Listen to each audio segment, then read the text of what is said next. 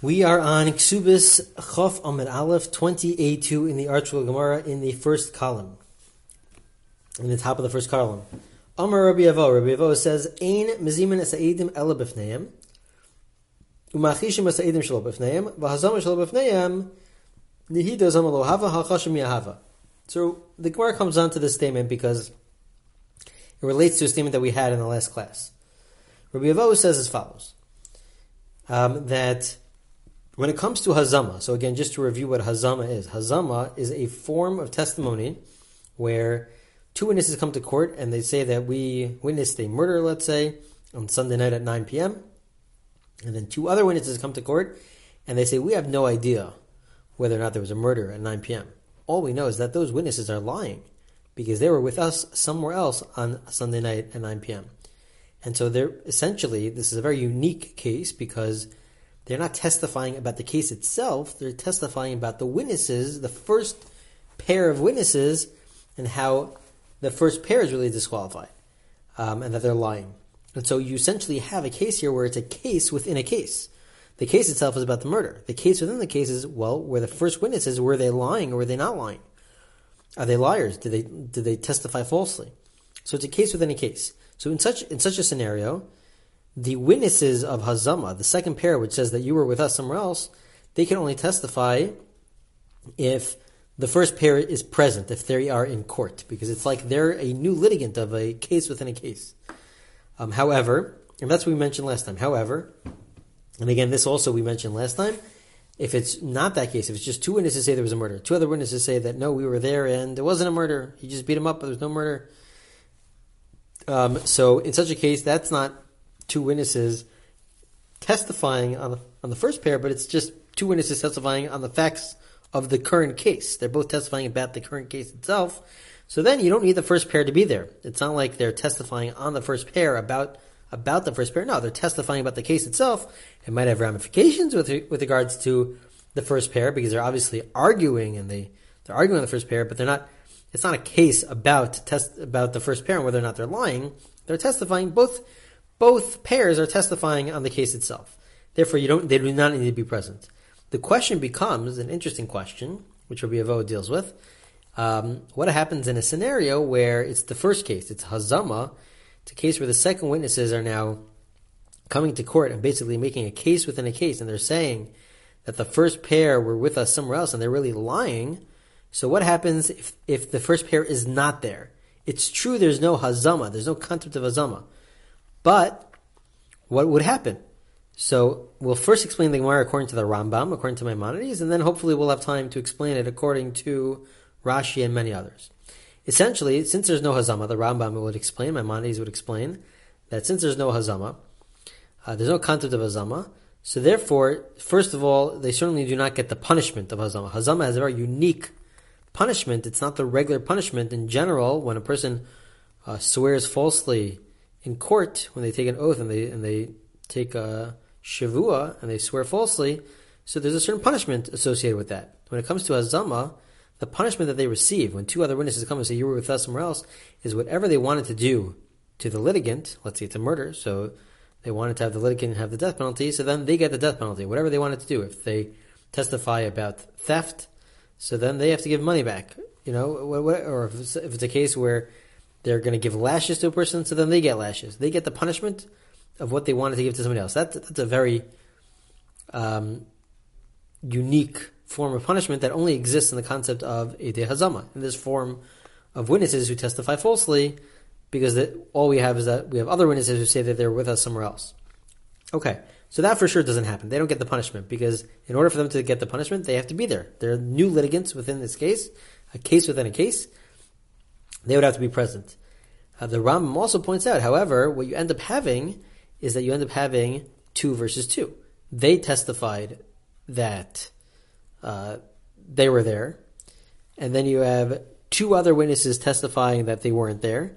So it ends up becoming a treu trey. It becomes 2 witnesses against 2 witnesses, and then we just throw up our hands up in the air. We don't know.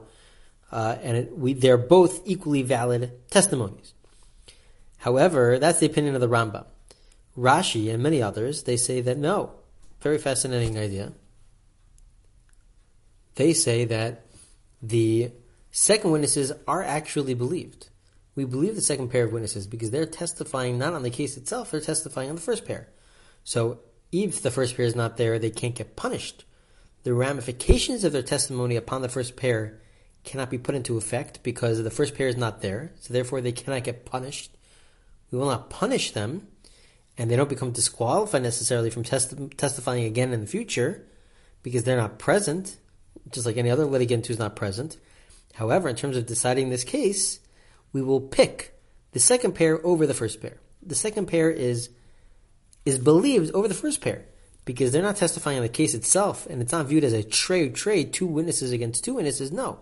It's just like any other case of Eidei Hazama, any other case where two witnesses are testifying about the first two witnesses, and they say that, no, you were with us somewhere else at that time, and therefore your testimony has to be thrown out. The same thing applies even if the witnesses who are now the new litigants are not around, but in terms of impacting the case itself, we'll believe the second pair. Because the second pair is not just contradicting the first pair, but they're testifying that the first pair actually did something, they're incorrect. And we'll believe the second pair over the first pair just like we would in any other case of Eidei Hazama. That is all part of the discussion of Rabbi Avo's statement. That's the opening lines. The Gemara now moves on to a new topic based on the brisa that we had in the last class, in the last year. And the brisa mentioned that if we want to use a document that was already used in court, that was already verified and found to be authentic in court, so what type of document are we referring to? So the Gemara says as follows. Amar Mar, it was stated, this is just a quote from what we had in the last recording. If there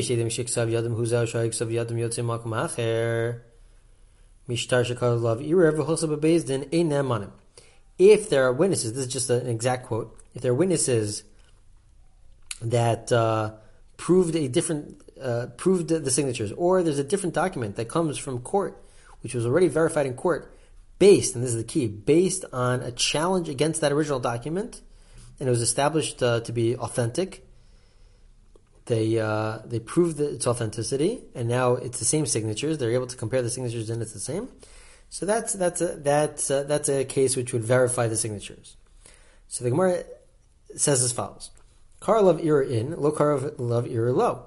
Misel le rabasi, dam rabasi imekam mishtar shekar love ir v'hosa bebezdin. Basically, when the court essentially is the court allowed to bring witnesses to prove the authenticity of the document without it being challenged? Do you need a challenge first that says that maybe it's forged, and then you have to prove its authenticity, and then it'll work? Or do we even allow the court to prove its authenticity without it being challenged?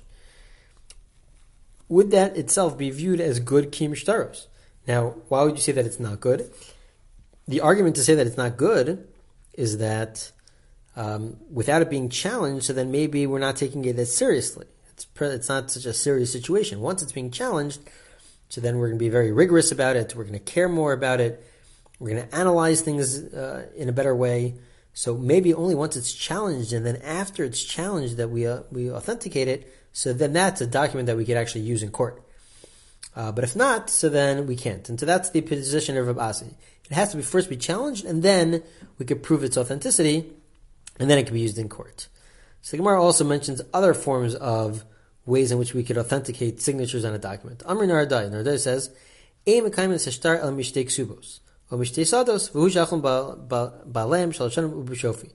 basically, we have a document in front of us, we're not sure whether it's authentic or not.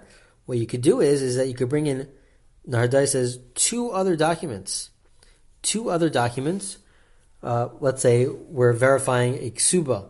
So we have to bring two other ksuba types of documents, or two other documents of a sale of a field that have the same signatures. It's not just one, but you have to have two documents with the same signatures, same witnesses, and we have to compare the signatures, and then it'll be fine.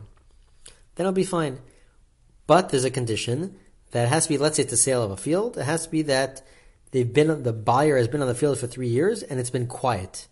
Because if they've been on the field for less than 3 years, and there's some questioning of the ownership of the field, and the original owner is protesting and is arguing, so then and the document doesn't prove anything. The document can only prove that this was a good sale if the buyer actually has been living on it for 3 years and it was quiet, peacefully, without any protest.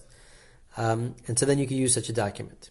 But the chiddush, the addition of Narda is to say you need 2 documents, not just one.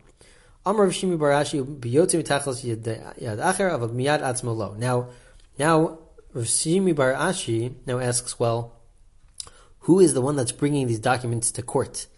Right? We have these 3 documents. You have the document which is in question, and you have 2 other documents with the same signatures, and we're trying to prove that we could compare the 2.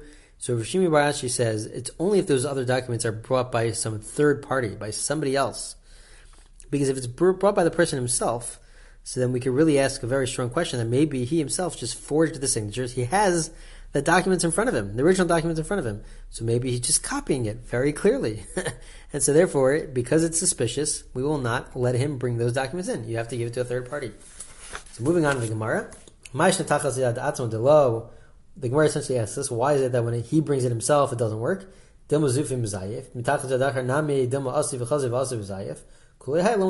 Gemara asks, well, if the whole logic is that if he brings it himself, maybe he'll forge it because the signatures are right in front of him, and so it'll be very easy for him to copy the signatures. Well, even if it's not in front of him, as long as he saw it once, he knows what the signatures look like, he could then copy the signature. So the Gemara answer is no. If it's not in front of him when he's copying it, so then it's very easy to mess up, even if he saw it at some point in time. But the point is that it's easy to mess up, it's easy to make some sort of mistake, and therefore we're not concerned. Okay. So that concludes this part of the Gemara. There's the rest of the Gemara till the next Mishnah. We'll be discussing a new topic, a topic about whether or not witnesses have to, if they're able to remember a situation based on writing it down. What if they wrote it down as notes, and they just to trigger their memory? Are they able to read their notes to then testify in court? How much do they have to remember? This is really a whole separate topic, and we'll leave this last topic for the next recording. Next one will be the last recording for this daf, for daf Chaf.